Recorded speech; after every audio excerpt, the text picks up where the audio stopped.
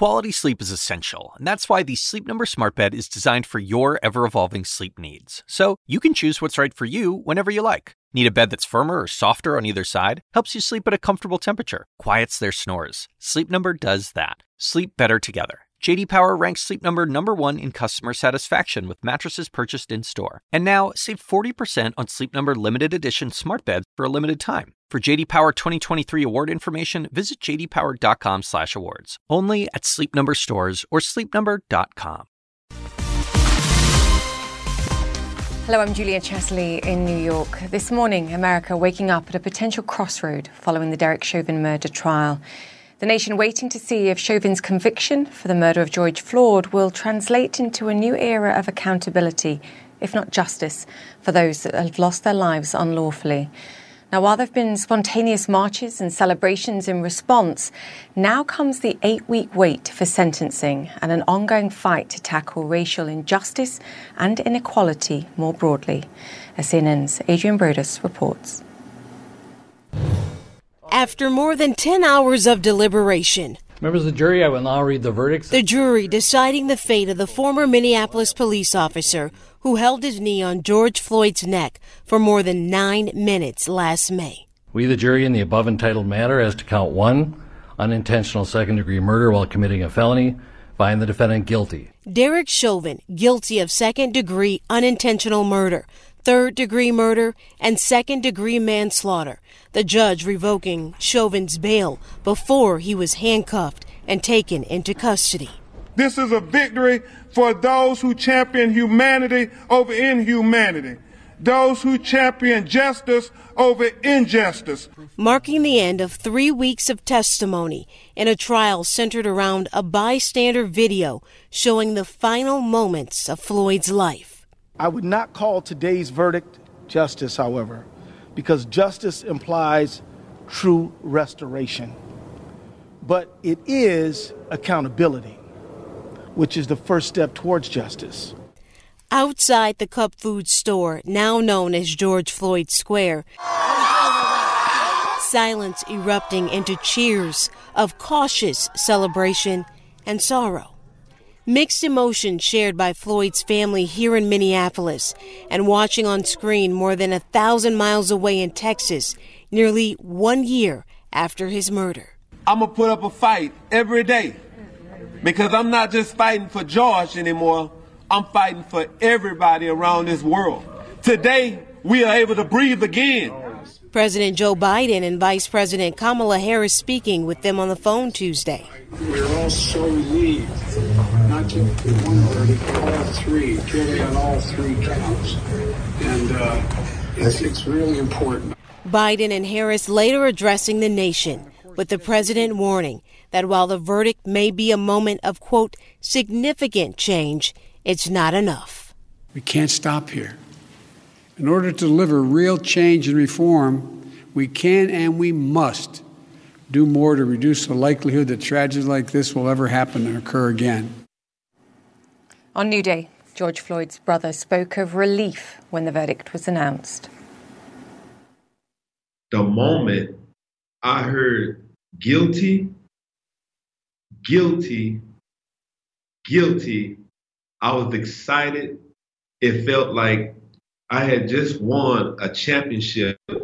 It felt like the world had won a championship because of African Americans. We feel like we never get justice. It's not about black. It's not about white. It's not about Asian. And it's only one race, and that's the human race. And the world, let it be known that we all can breathe again because justice for George means freedom for all. It's certainly a call for change from the community to the boardroom. Leaders want action following the Derek Chauvin verdict. Christine Romans joins us for more on that. Christine, great to have you with us. Certainly from the business community, they were ready the instant that verdict came through to respond.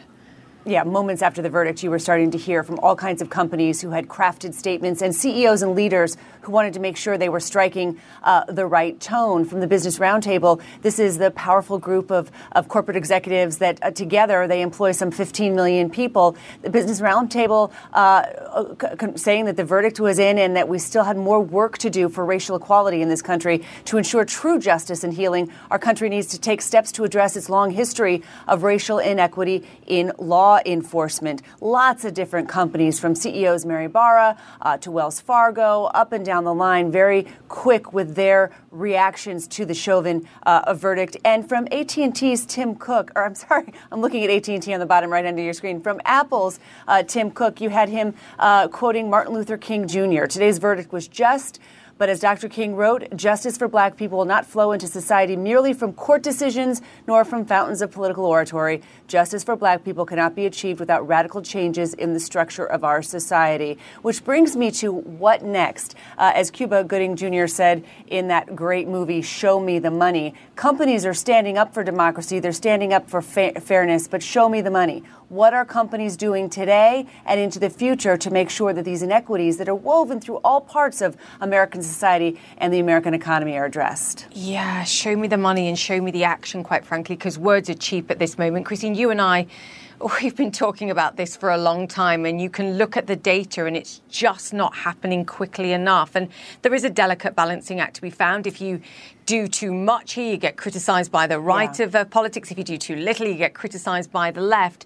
Concrete action, Christine, what can they do and what can they do today to do more? It's so interesting. On the voting rights issue, we showed you all those hundreds of companies that put that 2-page ad in the Washington Post and the New York Times. They were criticized by some on the right for sticking their nose in where it doesn't belong, right? And they were accused by some on the left for not doing enough, like pulling more of their political donations for states and for cities and for politicians that don't support voting rights and don't do more for fundamental fairness in American democracy. So they get it on both sides. They get it also from politicians who say, oh, you criticize the American system, but you say nothing about China and you do business there. So there is a tightrope to walk here. I would say in the very near term, I know that corporate leaders are thinking about this every single day. Their employees and their customers are demanding it. But there are things they can do. Comb your own numbers for pay inequity. Find out what your hiring practices. Why is it that so few of your leaders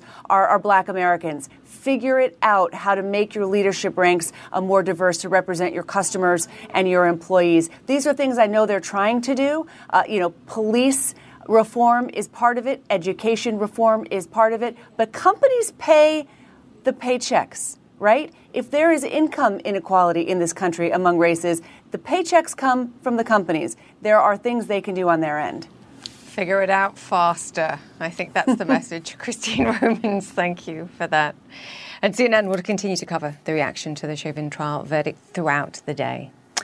For now, though, it's another day of caution and consolidation on Wall Street as investors pare back on reopening plays and the major tech names that outperformed during lockdowns. A great example of that, Netflix, down some 8% pre-market after first quarter subscription growth disappointed. Just 4 million new subscribers were added compared to 16 million subscribers added this time last year amid the lockdowns. It was the future growth, I think, being brought forward. More details on those numbers later on in the show. For now, lockdown fears, the big driver in the Asia session too. The Nikkei falling some 2% as Japan battles the latest COVID outbreak. A stark contrast, it seems, with what we've got going on in Europe, where we're seeing greater clarity as reopenings as the vaccine supply picture and rollout take shape. And we cannot discuss Europe without mentioning the European Super Non-League. However, is anyone left standing? I'm telling you what, investors, they're not hanging around. Shares of Premier League giant Manchester United falling 6% in US trading yesterday, under a bit of pressure again at pre-market. Italian giant Juventus also being punished, down more than 13% in Milan as we speak. That's actually below Friday's close, so they certainly are being punished for what's happened in the last couple of days. Super League, super shambles. The European Super League collapsing. Football clubs can't walk away fast enough.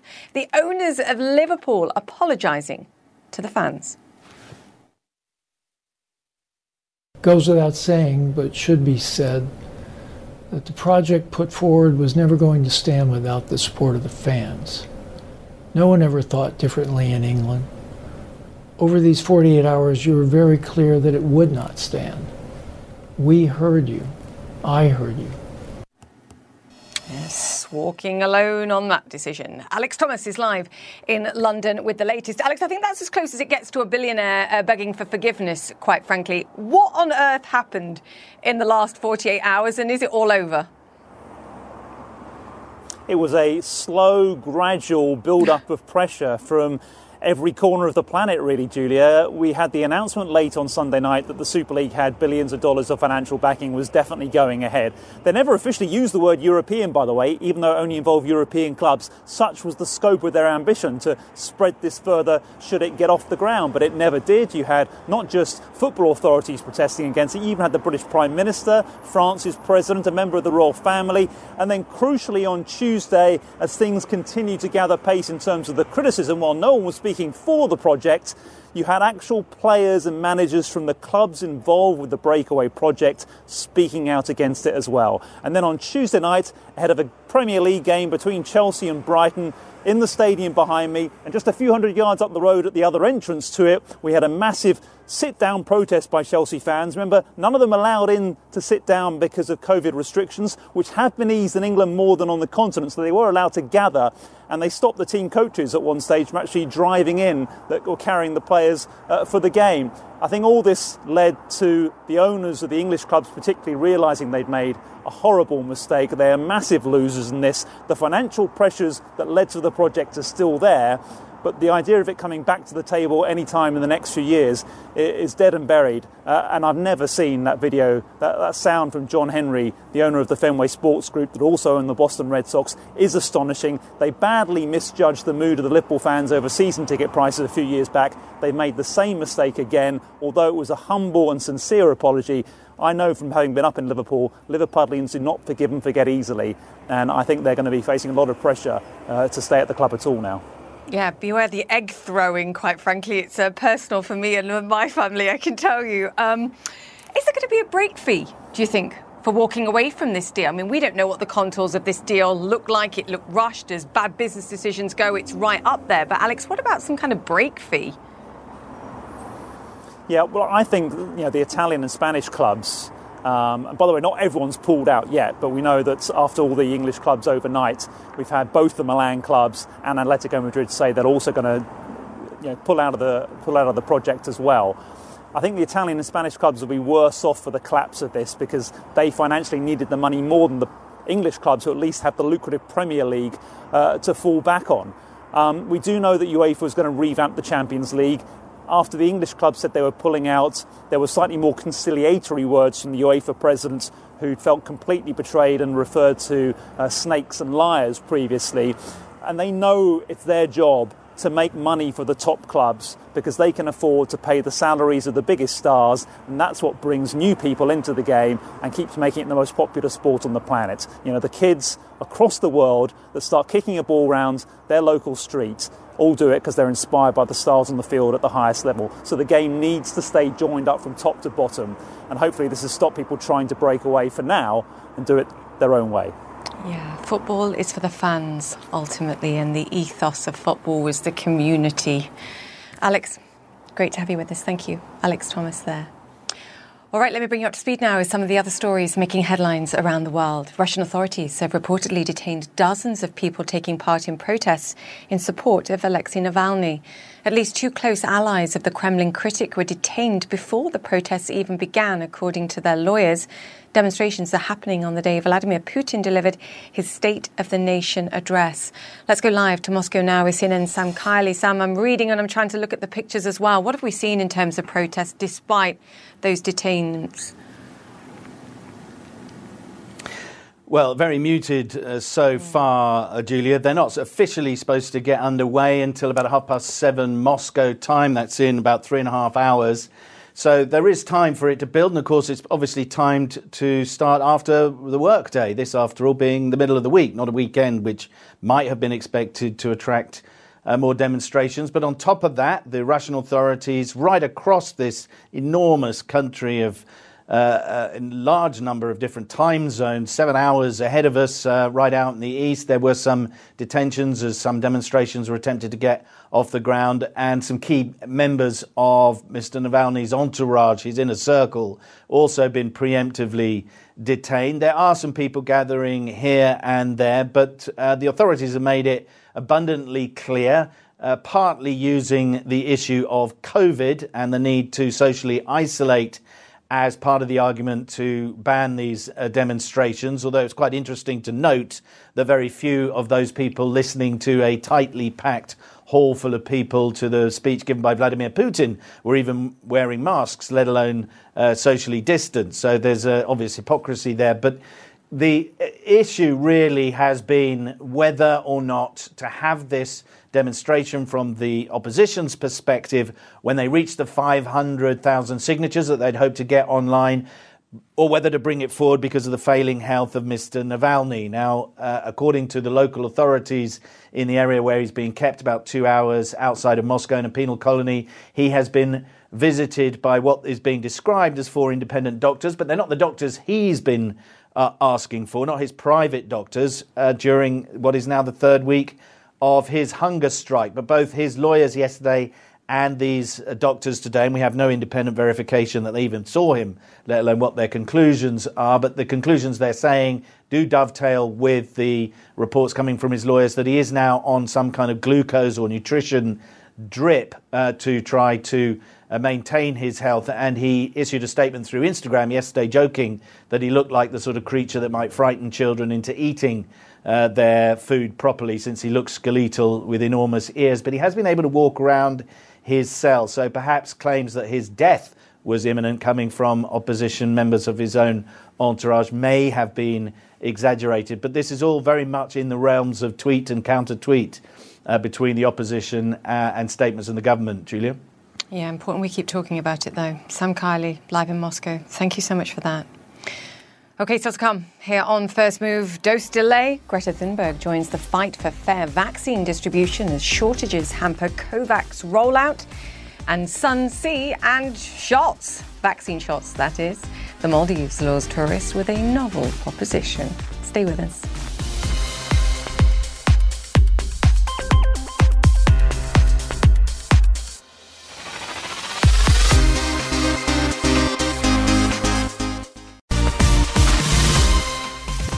Welcome back to First Move. A record number of new COVID-19 infections were reported worldwide last week, so says the World Health Organization, which puts the tally at 5.2 million people.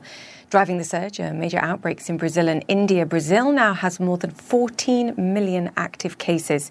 India, meanwhile, accounts for 28% of new cases worldwide. The country reported the highest ever number of new infections and deaths on Wednesday. Hospitals there are turning away patients as they run out of beds, oxygen and COVID tests. Now, as India grapples with the surge, the world's biggest vaccine maker, the Serum Institute of India, has slowed the export of vaccines. Among doses delayed are the March and April deliveries for the COVAX program, which allocates vaccines to lower-income economies.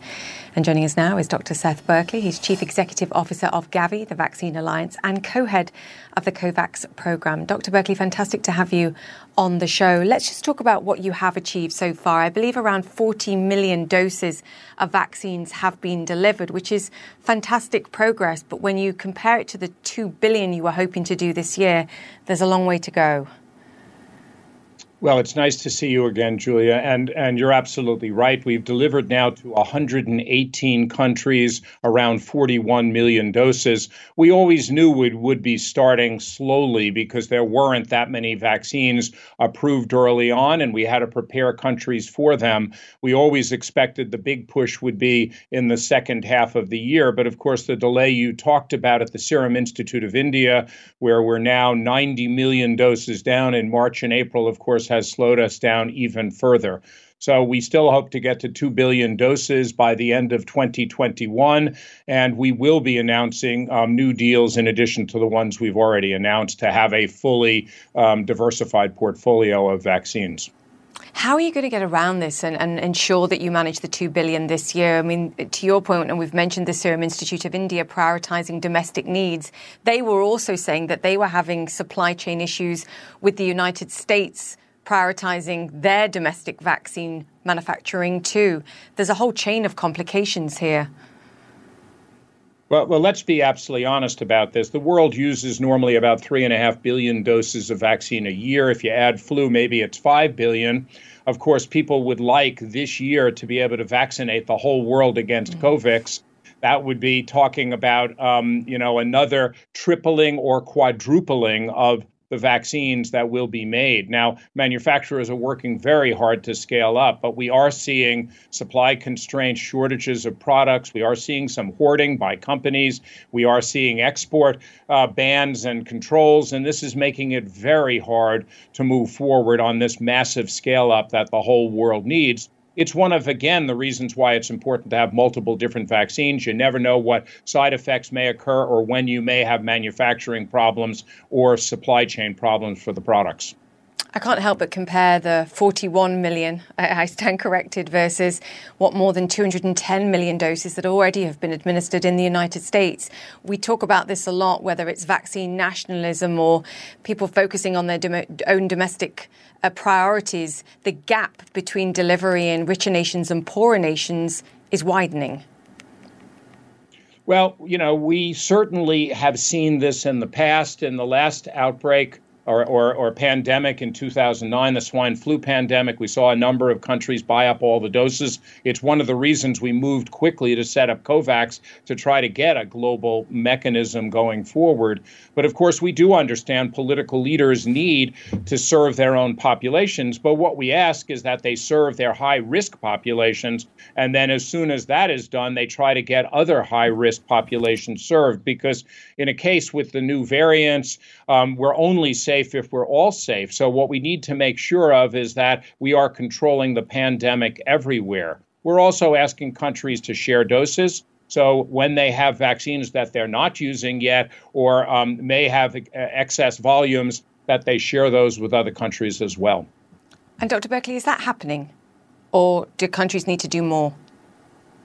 So we've seen the first announcements of dose sharing. We had our investment opportunity hosted by the U.S. government last Thursday. Secretary of State Blinken hosted it. We had there the first announcements from New Zealand donating doses. We also heard from France, Norway, other countries now beginning to talk about making doses available. And this will help in these countries. Of course, there are principles of those donations to try to make sure they're used equitably and that they still have a long enough shelf life. But again, we're all in this together. I think this pandemic has showed that to be the case, and that's why we have to work together. Some big nations missing from that list. I will note that for you and myself and the viewers. Let's talk about safety concerns, because the first half of this year you were prioritising, of course, with the Serum Institute of India, the AstraZeneca vaccine. The second half of this year, I know you have orders in for Johnson & Johnson.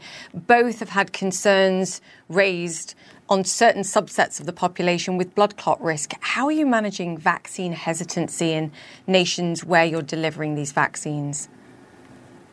Well, of course, one of the important principles of vaccinations are that you always look at the risk-benefit ratio. I mean, there normally are some side effects associated with vaccines, and what we rely on then are regulatory agencies to assess those carefully. When there are questions, to stop vaccination, to analyze and understand.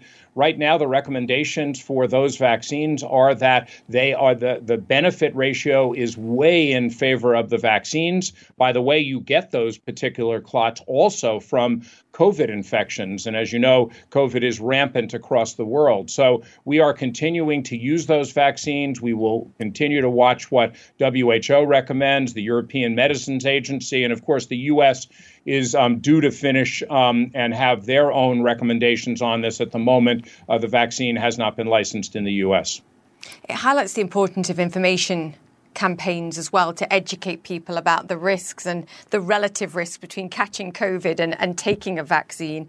I read from the US-based health charity CARE that for every dollar spent on vaccines, a further $5 is required to tackle things like information campaigns, for the logistics of actually getting those vaccines in people's arms?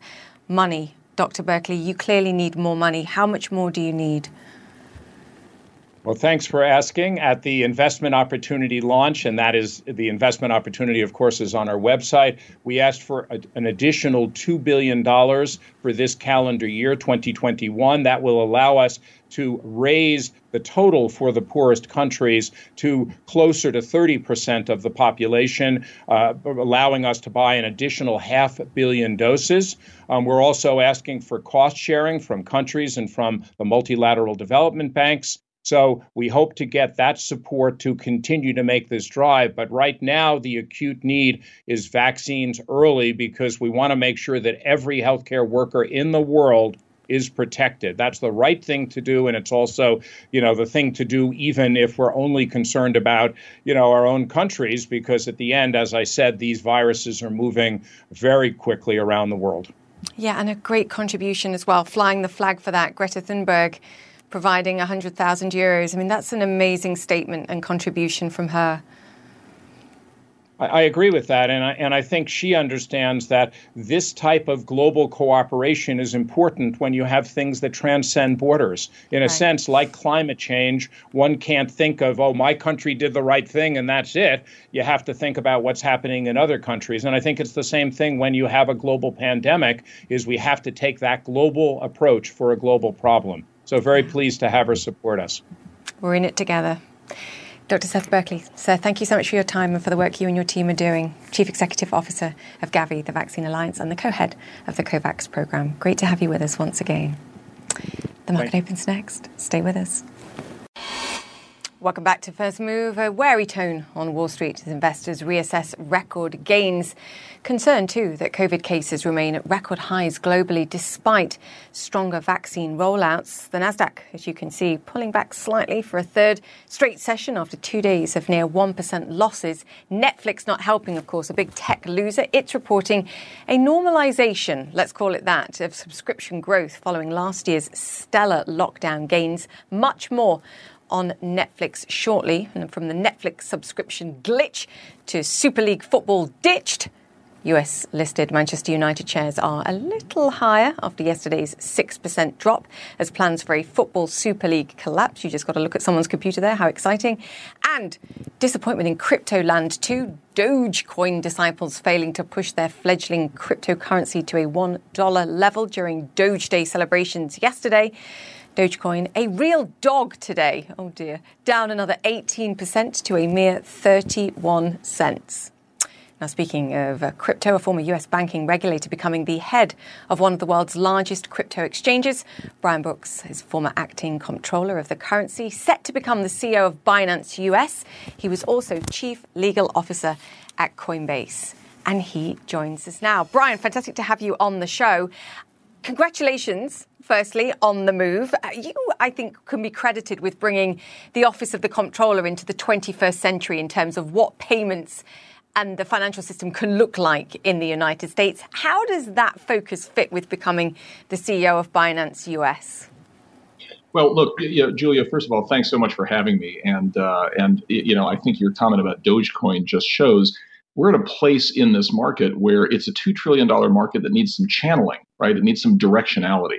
And that's what we tried to do in my last role running the Office of the Comptroller of the Currency, is to demonstrate to people that these are not Cabbage Patch Kids. These are not collectibles. These are tokens powering fundamental financial networks. And that's why the cryptocurrency market has gone from $0 to $2 trillion in only 11 years. What I hope to do at Binance is use that platform to bring those technologies to the market in a way that's safe, easy, inexpensive, and accessible to more Americans and ultimately more people in the world. We're going to talk more about that. But firstly, you mentioned Dogecoin again, so now I have to. Do you include Dogecoin in that? Not a Cabbage Patch Kid? Here's the funny thing when you have a market. So think about the stock market. There are all kinds of stocks out there for companies that are ultimately not going to be useful and are not going to succeed. And many of those companies go to bankruptcy. Now, I'm not saying Dogecoin will do that. Dogecoin seems to be a novelty item, kind of like Cabbage Patch Kids were in the 80s, as I say. But Dogecoin is not a token that is powering a fundamental network the way that Ethereum is, or Solana is, or Filecoin is. I mean, there are things out there that really are changing the world. And the point about exchanges is to bring all of those before the market so that investors and customers can assess which ones are most useful. That's why stocks have value, and ultimately that's why crypto tokens have value. Diplomatic. But is it about an exchange being an on-ramp for a broader understanding? Because you and I not only talked about cryptocurrencies as an entry point into this space and this technology, it's the underlying networks that provide, I think, what's most exciting about the potential. Yeah, I think you've got it exactly right, Julia. I think about exchanges as on-ramps that ultimately won't be necessary in their current form 5 years from now. If you think about fax machines or scanners, they were a funny sort of intermediate technology where, to use a document on the internet, you had to first print out a piece of paper and sign it and then get it onto the internet using your scanner. But nobody does that anymore, right? Now we have DocuSign and fully internet native tools to allow us to never leave the internet. And I think ultimately that's the way crypto finance will work as well, is at a certain point, finance will have migrated out of the analog age and into the digital age, at which point the idea of moving your fiat currency into your crypto wallet won't really have meaning anymore. At that point, we'll be fully network native, just as we are on the internet for everything else. So you're saying in 5 years' time, Coinbase, Binance US will be unnecessary? No, I guess what I'm saying is at that point, these companies will be radically transformed into platform companies that are providing services for the crypto economy, like Google went beyond search at one point. And that makes sense to me. I think one of the other things, and again, you and I have discussed it, and we've touched on this a little bit on the show, is the idea of decentralized finance, this idea of cutting out the middleman in things that require some form of contract, whether it's insurance, whether it's lending. Is that another avenue that you see as potential for Binance US going forward? Oh, absolutely. I mean, look, we've learned a lot in the last year about not just the costs of middlemen, but also the dangers of middlemen. So we know what the costs are, right? We all know how expensive it is to go to the bank and experience an overdraft fee or a late fee or a low balance fee in our account, right? That's the cost of them performing their middleman function. But we've also seen how dangerous it can be. Think about the sort of social issues of people being deplatformed from various social media accounts because some central, overseer decided that their opinions were the wrong opinions or whatever. When that comes to finance, which is what is very possible in a world where you have bank CEOs deciding who gets an account or which services get to be provided, that gets a little bit scary in a free society. The point of decentralization is to say, let's take that out and let's just all be free, right? Let's just all have access to our money and to all the transactions that we want to do as free people. That's a fairly fundamental ideology that powers a lot of crypto, and it's what decentralization is about. It's about freedom.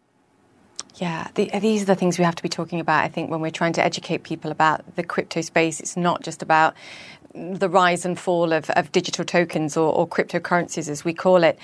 Coinbase, I mention it again because it is a competitor. And one of the statistics that came out from that when it IPO'd was that they're making 75% of the revenues of the NASDAQ on 2% of the volumes. And that's hugely alluring for people to come into this space and compete and fight for those margins, quite frankly, Brian. But is part of what we've just discussed here sort of an evolution of what these exchanges represent? Focusing too much on the loss of those margins is irrelevant as the products that these exchanges offer diversifies. Yeah, I think that's exactly right. I mean, at some point, as you saw with Robinhood and Charles Schwab, you can't actually have a business model, certainly not a decentralized business model, that's focused on harvesting exchange fees from people, for the privilege of spending money. That won't last. But at the end of the day, there's a lot of value-add services that need to be brought. And I'll just tell you about Coinbase. Coke is a better product because of Pepsi. That's kind of my thesis for Binance US. Coinbase will be a better company because it will have fierce competition from us, and that's good for everybody. Because you'll fight and innovate. Exactly. Talk to me about regulation, because this is the big question mark that remains. And I know you are one of those at the forefront of fighting for clarity for the better of the industry. How do we find a balance between addressing some of the concerns over lack of transparency, of it being misused, versus suppressing innovation that puts the United States at a disadvantage relative to other countries like China, for example, that are pushing this and moving forward in leaps and bounds? Yeah, well, Julia, I would say a couple quick things about that.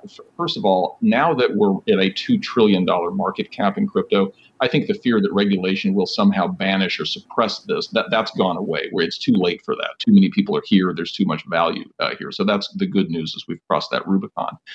The other thing I would say is during my time at the OCC, we did some things that are fairly permanent, right? We chartered crypto banks, for example, and those charters can never be taken away. So this is now embedded in the system in a permanent way.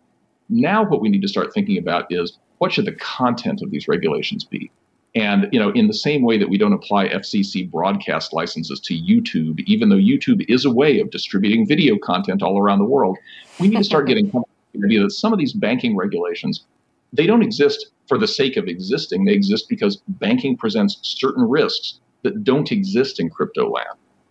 So there's no risk that there's a middleman committing fraud or that there's some bad credit decision being made in crypto because there's no person making a decision. We can put those to one side. What we need to focus on are things like money laundering and terrorism financing, which are real risks in crypto as they are elsewhere, and find blockchain native solutions to those things that allow people the benefits while suppressing the costs. We need to focus on both the benefit side and the cost side if we want to have another internet revolution like we did in the 90s. And I think that's where we'll get to. Regulate the use of technology rather than just regulating the technology itself for the sake of regulation. Brian, great to have you with you. Have my moments. Brian Brooks, incoming CEO of Binance US. Stay in touch, please. It's going to be interesting to keep track of your progress. Thank you. All right, coming up after the break, a beach break with added benefits. Why the Maldives wants you to visit and get vaccinated potentially at the same time.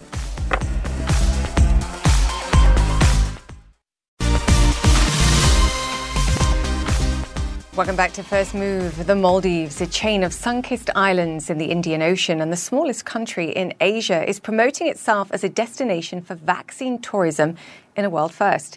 It's called the 3 Vs: visit, vaccinate and vacation. Visitors will be offered vaccines once all the local population has been inoculated. The government says 90% of frontline tourism workers are already vaccinated and about half the population has received at least one dose. Visitors who've been vaccinated before travelling won't have to submit a PCR test. Tourism accounts for nearly 30% of Maldives' GDP. And what's important to note is its reliance on visitors from India too, which, as you've heard on the show already, is seeing a massive second wave of COVID cases. Minister Massoum is Minister of Tourism for the Maldives and joins us now. Minister Massoum, fantastic to have you on the show. I saw your 3V plan and was intrigued. How soon could this be up and running? Thank you, Julia. The idea is to first, as you just mentioned, have the Maldives population vaccinated, all the residents, including the expats here. That is the first priority. So we are working on that. And if we work on the existing timeline, probably latest by third quarter, you should be able to have the vaccination in the Maldives. I guess the benefit of this, and assuming you are up and running by the third quarter, is that people have to stay for a while. If we're talking Pfizer or Moderna, it's 3 to 4 weeks. Are you assuming people will be coming and staying for a while, or perhaps a workation, working and vacationing at the same time? Yeah, the workation has been very popular now recently. We have had very long staying guests, and in fact, our duration of stay has been longer compared to previous years now.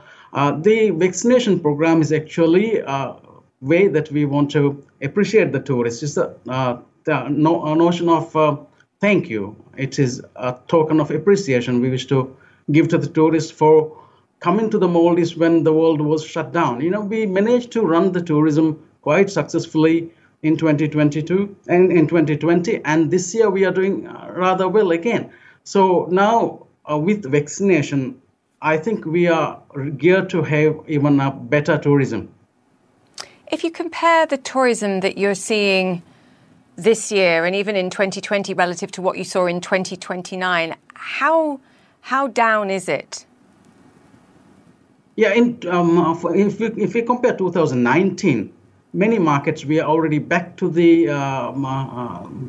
pre-2019 level. India, Russia, we have surpassed 2019 levels. Other markets are also going to be that. All in all, we are about 35% down compared to 2019. And that is, we have the Eastern market is not coming yet.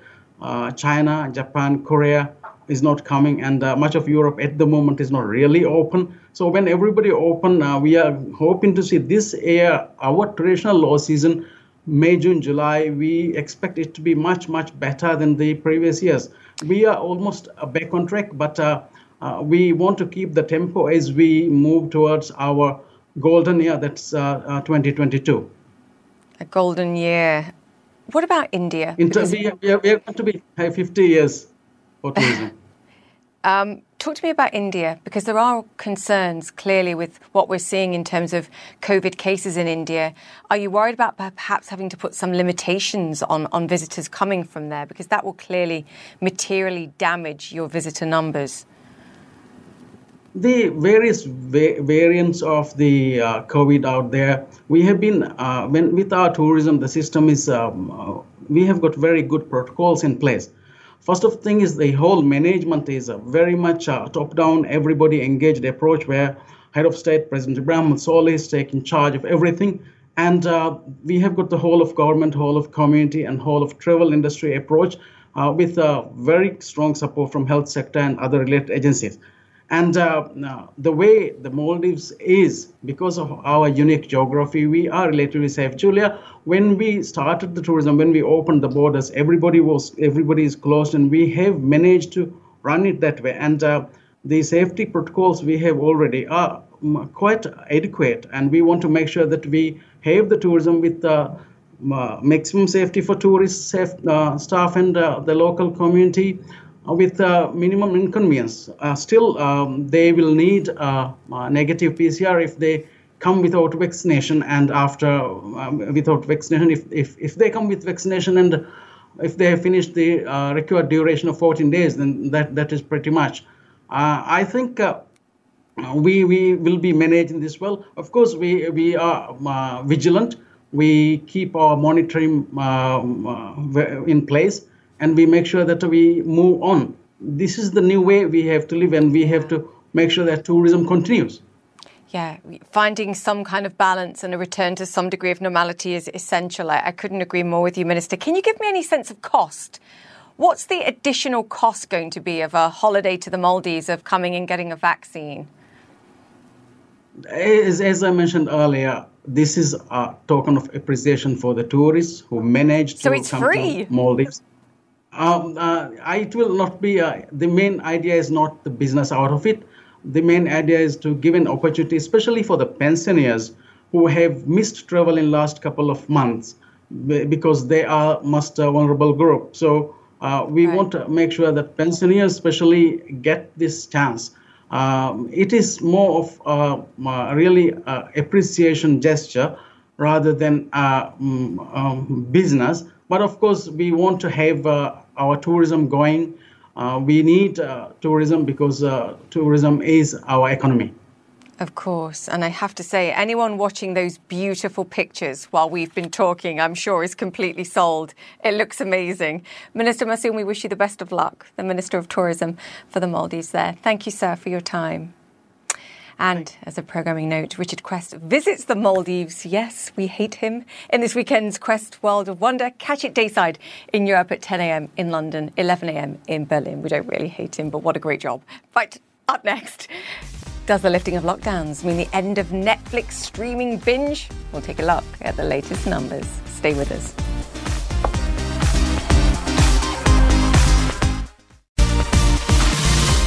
Welcome back to First Move. Subscriber growth slowdown. Netflix shares are lower this morning after the company missed targets for subscriber growth. Just a comparison, though, the stock's still up over 20% compared to a year ago. Frank Paletta joins us now. Frank, the financials on this were actually really good. I've been poring over them. It was just there were great expectations over subscriber numbers, and they couldn't achieve it. Yeah, that's the thing with Netflix. Nobody cares about the money. They only care about the subscribers. It's true.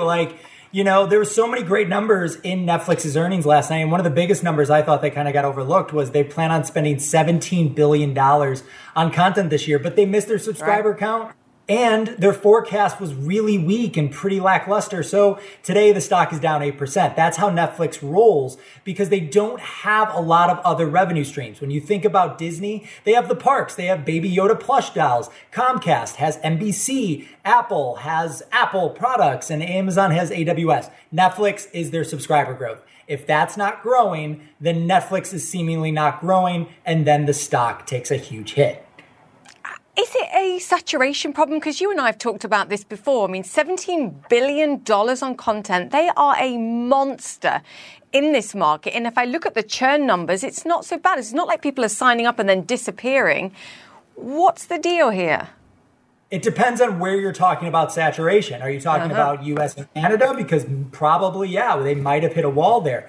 So, but the world is big, and Netflix is always talking about how much of their company is global. And so if they can break into other places around the world that aren't as saturated as, say, the US and Canada is right now, then there's still growth there. But that's the question.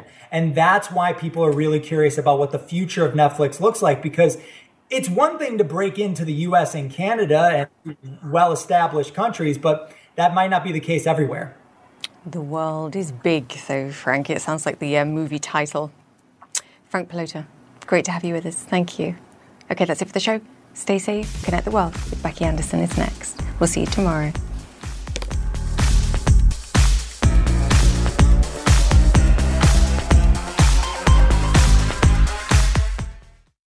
When you work next level.